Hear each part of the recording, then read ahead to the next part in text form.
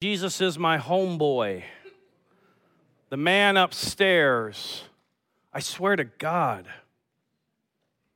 All of these are phrases we've probably all heard before. Perhaps we've said some of them as well. Each of these are connected to the third of the 10 Commandments. If you're new to us, we're starting a series, or recently started a series on the 10 Commandments. And really looking at this idea of a life well lived, that these commandments were not given to us to restrict our lives or to give us rules that are hard to follow, to be burdensome in our life, but we were given the 10 Commandments so that we may learn how to live life well, to be able to love God and others more effectively. And what we do with these 10 Commandments will determine how holy and healthy our lives and relationships will be. Today we look at the third of the 10 Commandments. For many people, when they think of the third commandment, they think that it's primarily talking about using God's name as a swear word or in a flippant way. And really there is so much more to this commandment than just that. Maybe an illustration will help. Let's say that you go through a McDonald's drive-in and you order a Big Mac, a large fry, a cherry pie, and then the person says, the worker said, "What would you like to drink?" A Diet Coke. Confession's good for the soul. I've done it. Right? Makes you feel a little less guilty, right? You're like, well, I ordered a Diet Coke. I mean, come on, it balances out, doesn't it? No. My gut is proof it doesn't. Sometimes I think that's how we handle the third commandment. We think, I'm good on this one. I don't use God's name as a cuss word. I would never do anything like that. And yet, we may be violating it in other ways and not even realize it. You see, we need to understand this morning that the third commandment is ultimately about showing honor to the name of God. That's at the heart of this. Showing honor to the name of God. Here's the third commandment as God gave it to Moses in verse 7 of Exodus 20. You shall not take the name of the Lord your God in vain, for the Lord will not hold him guiltless who takes his name in vain. You'll notice take and vain are words used twice, and we're going to kind of look at those. The idea of take, what is the Hebrew word there for take, right? Take the Lord's name in vain. He's referring to how we speak his name, but it's also how we bear his name. The idea of that Hebrew word to take isn't just about our speech. It's just the idea to take his name is to bear his name. Would you say that with me? To take his name is to bear his name. So this broadens it beyond just, not using God as a swear word. It goes beyond that. What we say about God goes beyond just our words. What we say about God goes beyond just our words. John Maxwell put it this way: your talk talks and your walk talks, but your walk talks louder than your talk talks. You catch that? Our walk talks, and it talks loudly. How we speak about God and how we live or don't live up to his name determines whether or not we are bringing honor to God. Notice the word vain also used twice. The word, to understand what that means to take his name in vain, is really at the heart of this commandment. We are not to take God's name in vain. The Hebrew word for vain is the word shav, which means empty or worthless. So to take a name in vain is to mean that it's empty, it's worthless, it's light, there's no weight to it. Essentially, this is God's commandment to his people. Do not use God's name or represent his name in a worthless way. Now, do you see how that goes beyond just not saying, oh my God? No, when I'm using that, I'm using it as an illustration. Okay, I'm not really doing that. As followers of Jesus, we are called Christians, right? I won't ask for a show of hands because there might be some here, of course, that aren't. But if I were to say how many here would identify as a Christian, my guess is most of the hands would go up, all right? What does that mean? It literally means Christ one. So if I were to say, are you a Christian? And you raise your hand and you say, I'm a Christian, you're saying, I'm a Christ one. Like, I'm one of them. I'm one of Christ's. To take his name is to bear his name.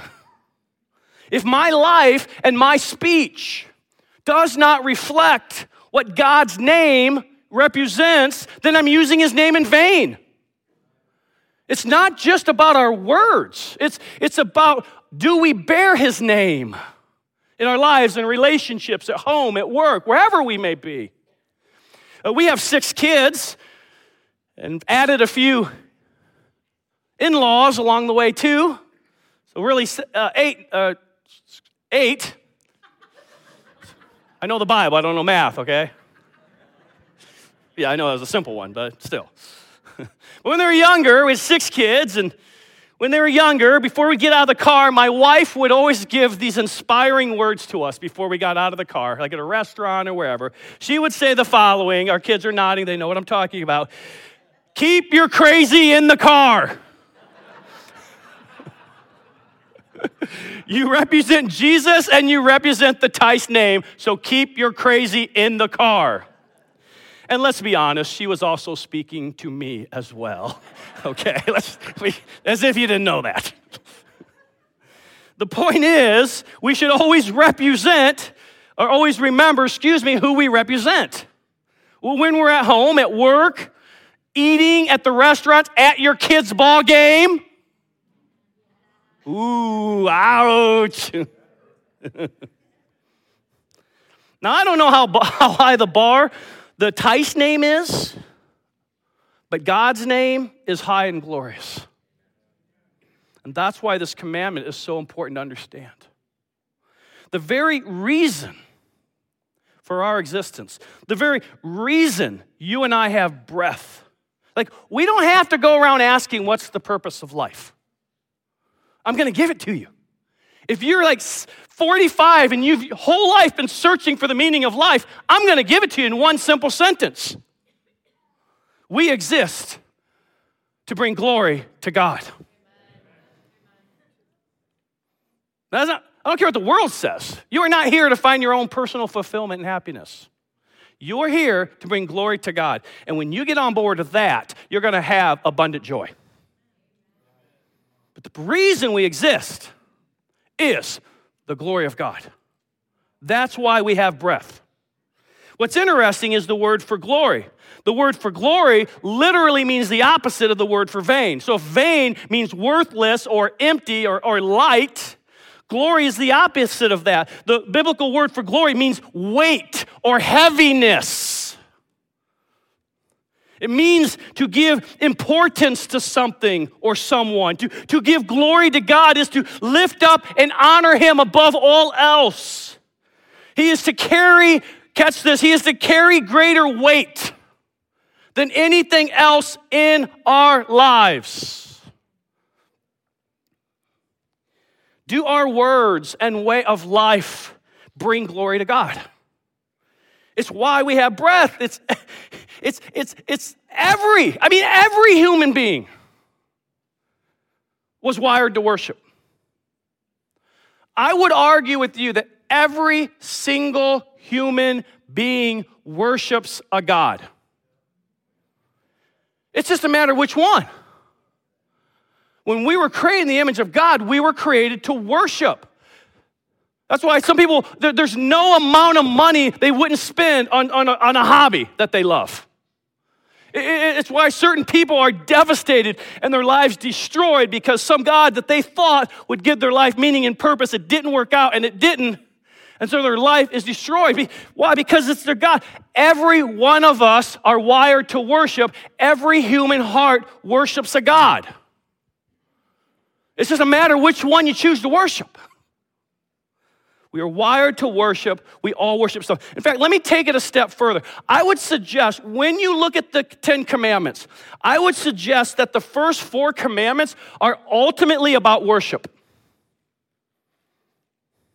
The first 2 deal with idolatry and addresses who we're going to worship. This third one addresses how we're going to worship. Is it going to be weighty or light? And then next week, we'll look at the fourth one, focusing on the Sabbath, is when we worship, those rhythms of rest and worship that God has called us to. See, you understand it in its context, then you understand that using the Lord's name in vain is so much broader than what we've made it. And that's not a bad thing, that's a good thing. That should challenge us today. To take the name is to bear the name. And that, at the end of the day, is the question: how are we representing, how are we bearing his name? Anyone that comes in contact with us, including the person who cuts us off in traffic.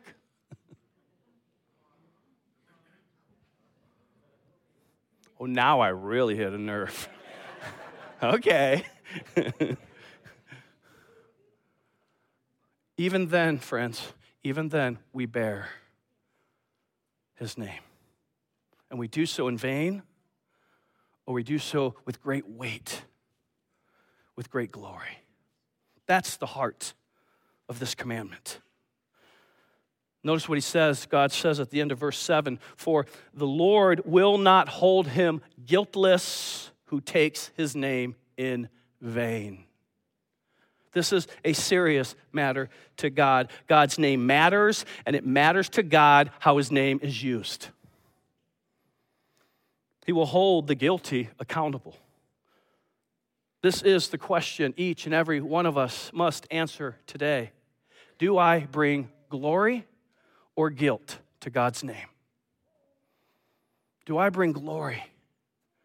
My life, my words, my relationships, glory or guilt to God's name? I believe that there are 3 primary ways. Not the only ways, but the 3 primary ways that we sometimes violate the 3rd commandment. These 3 words represent how we may use his name in vain: misuse, abuse, refuse. I want you to remember those 3. Will you say them with me? Misuse, abuse, refuse. One more time. Misuse, abuse, refuse. Sometimes we misuse God's name. This is the one most people typically think of when they think about the 3rd commandment. Number 1, we misuse God's name when we use it in a profane or blasphemous way. That's why I wanted to make it very clear that when I opened up the way that I did, I was not using it simply as an illustration, all right? We have to be very careful. I've heard Christians all the time say, "Oh my God," in front of me, and not even realize that's a big deal because it's used flippantly. And I'm not using it as a cuss word. What are you using it as, though? Right? So this one is important. This does have to do with what we say.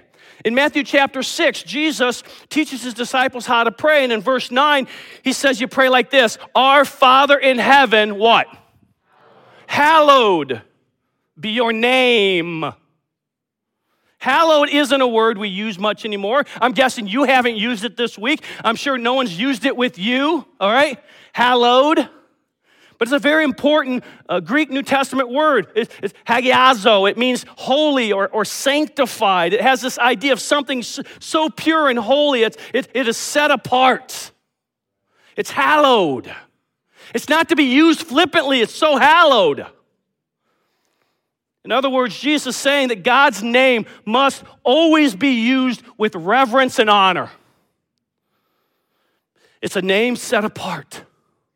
It's above and beyond any other name. Be careful when you use it. The Jewish people have traditionally not said God's name Yahweh out loud. Many do today, but still even to this day, some don't. Well, God never commanded it. They were so concerned with misusing his name, they didn't even want to risk it. I'm not suggesting that we not speak the name of God. We did that during our worship, and it can be very powerful to speak the names of God. So yes, very much, speak the name of God.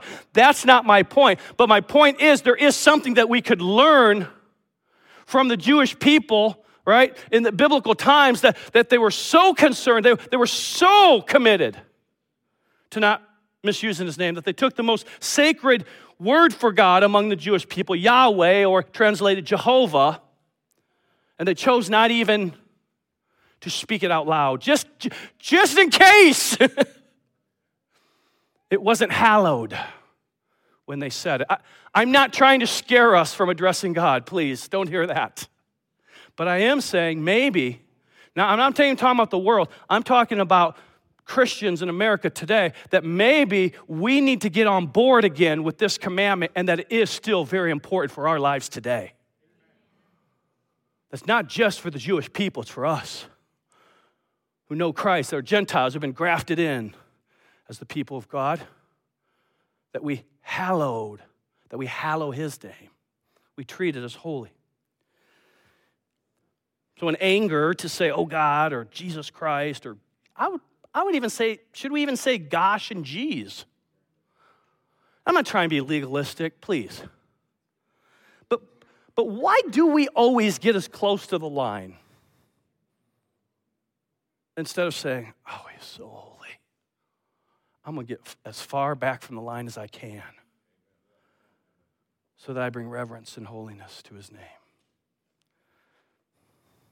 If I ever blurted out the F word, I'm guessing that would be a huge deal for Christians who knew I was a pastor. I'm guessing if I let one fly during my sermon, a good chance I wouldn't be here next week. I don't know. Tony's on a long vacation. When he's going to be back? Never. It's really long vacation. But I really believe this. I think even among Christians, I think people would be more offended if I said the F word than if I said among some people, oh God. I mean, and they knew it wasn't a prayer, you know. I really do. Why is that? What is that a reflection of? Because I believe we haven't taken this commandment seriously. The name of God. And by the way, even when we go into prayer, don't be flippant with that. Remind yourself, stop and pause before you pray. I'm going into the presence of a holy God.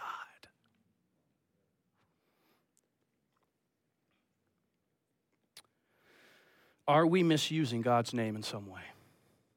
Are there times where we're flippant when we're speaking his name? Or do we only use his name with reverence?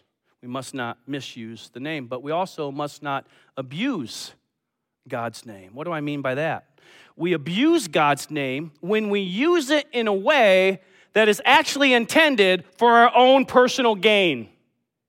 So we pull out the God card, in other words, to elevate self, not the Savior, to reap some benefit ourselves, and that's the actual reason we're using the name. That is to abuse the name. For instance, a politician who evokes the name of God to garner the religious vote. Come on. Both sides, by the way, in case you're wondering. Or a Christian, quote-unquote, Christian television personality who teaches about God, but is actually fueled by greed and financial gain and personal glory. I don't think there's anything wrong with making a living if God has called you to ministry. So I do that. All right, there is biblical support for that. It's about motives. It's about the passion of your heart. It's about why are you doing what you're doing in the name of God? What fuels that?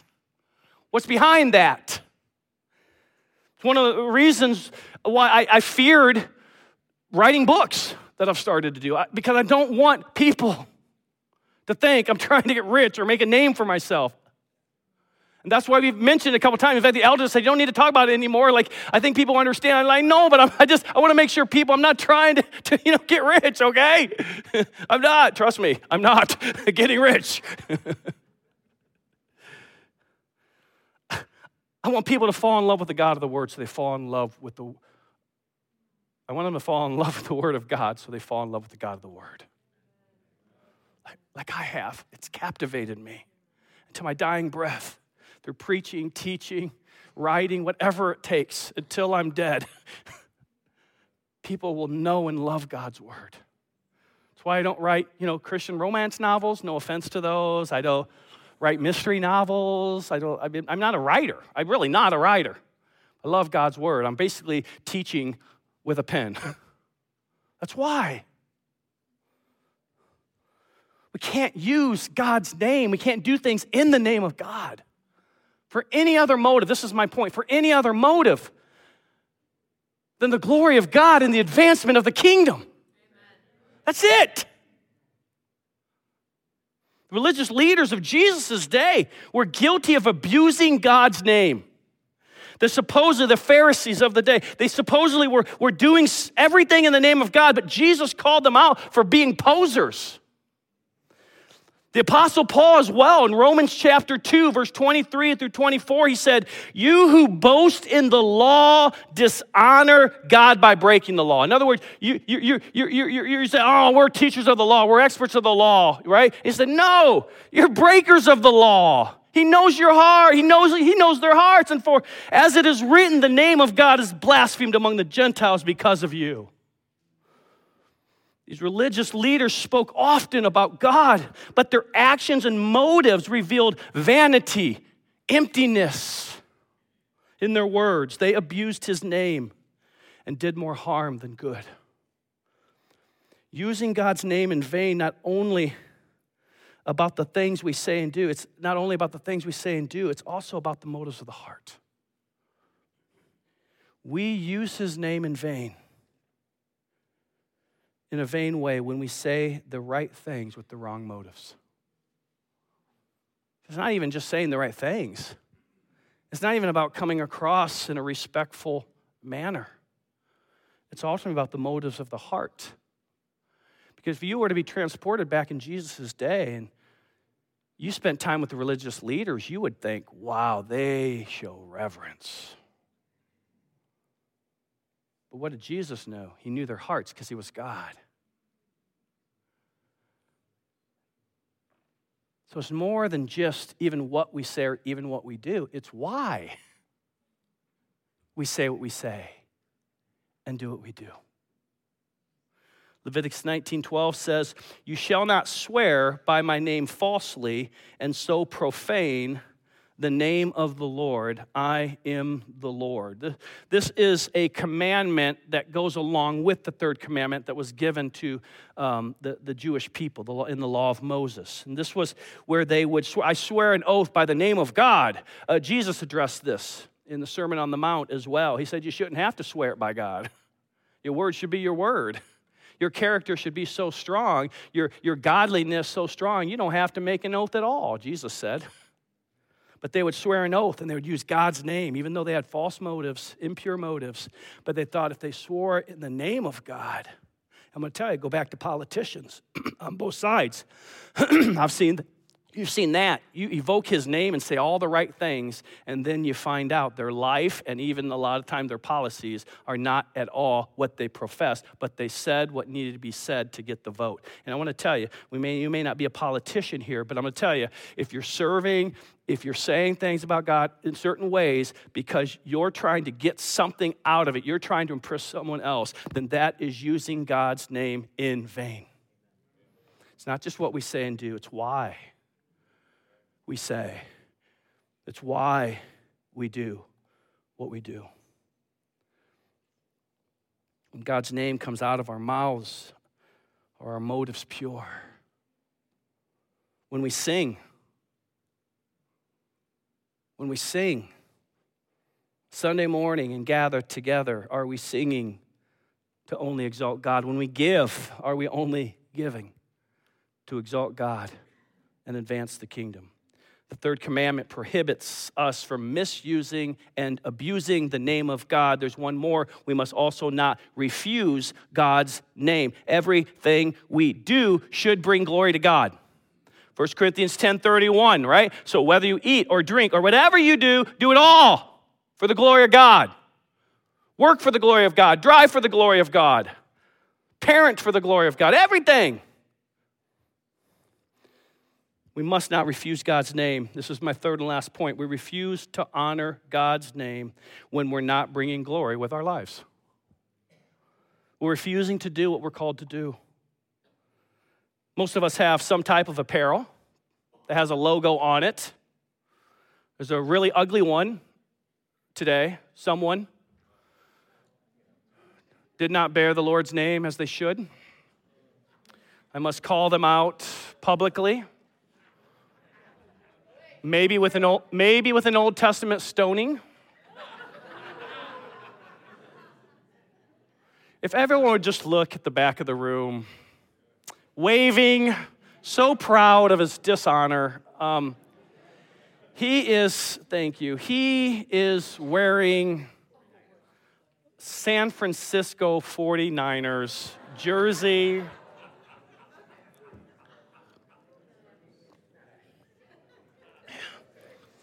The 49ers, by the way, can be traced back to the gold rush. Gold is money. We're not to love money. I'm just saying. Pastors can twist things with the best of them.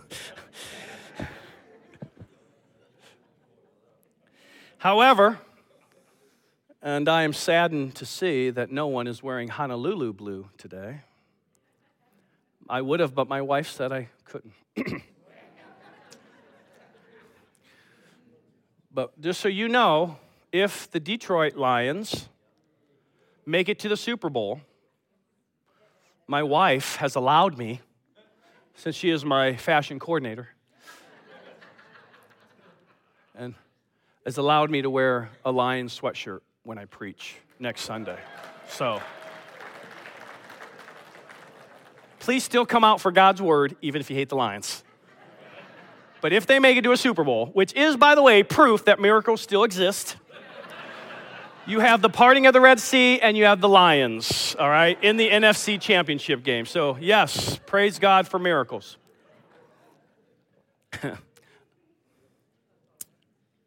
But anyway, so I have in my possession logos that are in Honolulu blue that have the logo. Why? Because that's my football team, all right? Finally, after years of misery, right, I can wear that proudly. I represent a fan for all of these years. Now, perhaps you don't have a Lions jersey or a hat with a logo on it, but I'm sure everyone in this room probably has some type of company logo on it, whether it's Adidas or Under Armour, Nike, or maybe the company that you work for or whatever the case may be. I actually have a Church on the Rock polo. I was really excited. We found these really cheap polos, so I bought a couple, and then I gained weight, and it doesn't fit. But, so I literally have two really cool Church on the Rock polos that I have to lose like 20 pounds to actually wear. But let's just say I lost the pounds. Let's just say I did wear it. And I want you to just imagine for a second, I wore this Church on the Rock polo out to the restaurant. And I went out to the restaurant, and I was like really rude to the waitress, and she brought the wrong thing, so I cussed at her, and I said, "Get back there, get me my stuff," you know. And I'm making a fuss and a scene, and then I get my food, and I get my bill, and I said, she was so bad, I didn't even leave a tip. I'm not leaving a tip. She didn't deserve no tip. And so I don't leave her a tip, and then I leave. And there I am with that big Church on the Rock logo. I've pastored in a good-sized church, so it's not uncommon to be recognized when I go to a restaurant or a place. Certainly not every time, but oftentimes. But imagine that. Imagine that someone there recognized me. What is their impression? Here's my point. What's their impression going to be, first of all, of Church on the Rock? Not very good. You think they're going to be motivated to want to come visit? The pastor's a jerk. What an arrogant jerk. Think they're going to want to come? No. And even more importantly, as someone who knows I'm a pastor or someone who claims to know Christ, what are they, and maybe they don't know Christ, but maybe they know me, what are they going to think about my faith? What are they going to think about my God? Do you get what I'm saying? I know I was being silly there, but this is the point I'm trying to make. Every single one of us wear the logo, Christ one. Christian. Follower of Jesus. Which means that what I say, what I do, how I treat people, not important people, any person, by society standards, but any person. The person I walk by who's asking for money, how do I treat that person? Do I love that person? Every single person we come in contact with, we bear the name. Christ one. And I am convinced of this. And by the way, I'm not pointing a finger at you. Trust me, I have failed at this. I have been rude. I have been selfish. I have not been compassionate in moments. I have missed God opportunities because I've been in my own mind doing my own. Listen, we've all been guilty of this, okay? But I want to tell you, it would really be good for each of us before we leave the house, before we even get out of bed, because it starts at home, when we start the day, to just stop and say, will I bear his name well today? Because that's what I'm called to. Because I'm a Christian. I'm a Christ one. And 2 Corinthians says I'm an ambassador of Christ. Which means every single person I come in contact with, I represent my homeland. Heaven, the qualities of heaven, and the King of heaven. Come on, church, amen? Amen. See what I'm saying? To take the Lord's name in vain is so much bigger and broader than what we've made it. To take the name is to bear the name. Let me just, on the positive, say this. To not use his name in vain is to represent what his name means by the way we live our lives before him and others. Now, I am convinced of this. I think that there are sometimes, in some churches, two extremes. I think sometimes there's the preaching where the pastor just beats everyone up every week, right? And everyone leaves, like, I stink, right? And then I think there's another extreme, right? Well, this extreme, it's the happy, fuzzy, feel good, and everyone leaves, light on food, light diet, but feeling, light and fluffy and happy and warm, fuzzy feelings, okay? Just like if you go to church, I hope anyways, my prayer is we're neither. Right? I think a church needs to offer both. Hear this now. A church needs to offer both exhortation. We need to push people spiritually. We need it. I need it. And we need encouragement. We need both in our lives. We need an arm around the shoulders, and we need a little kick in the pants sometimes. We need both. And so my prayer and my goal, and I'm sure I don't always achieve it, but my goal every week is to offer both. That people will leave here exhorted in their walk with Jesus, but also encouraged because of who they are in Jesus. And so it probably has felt quite a bit of the exhortation side today. And I do not apologize for that. Okay? But I also want to offer you some encouragement as we wrap it up.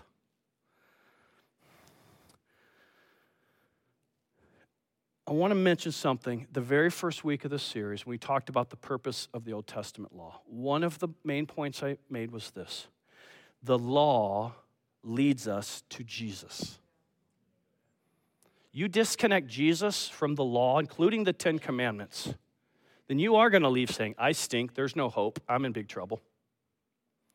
But you keep Jesus front and center of all of the commandments, including this one today. then that is a source of encouragement and hope.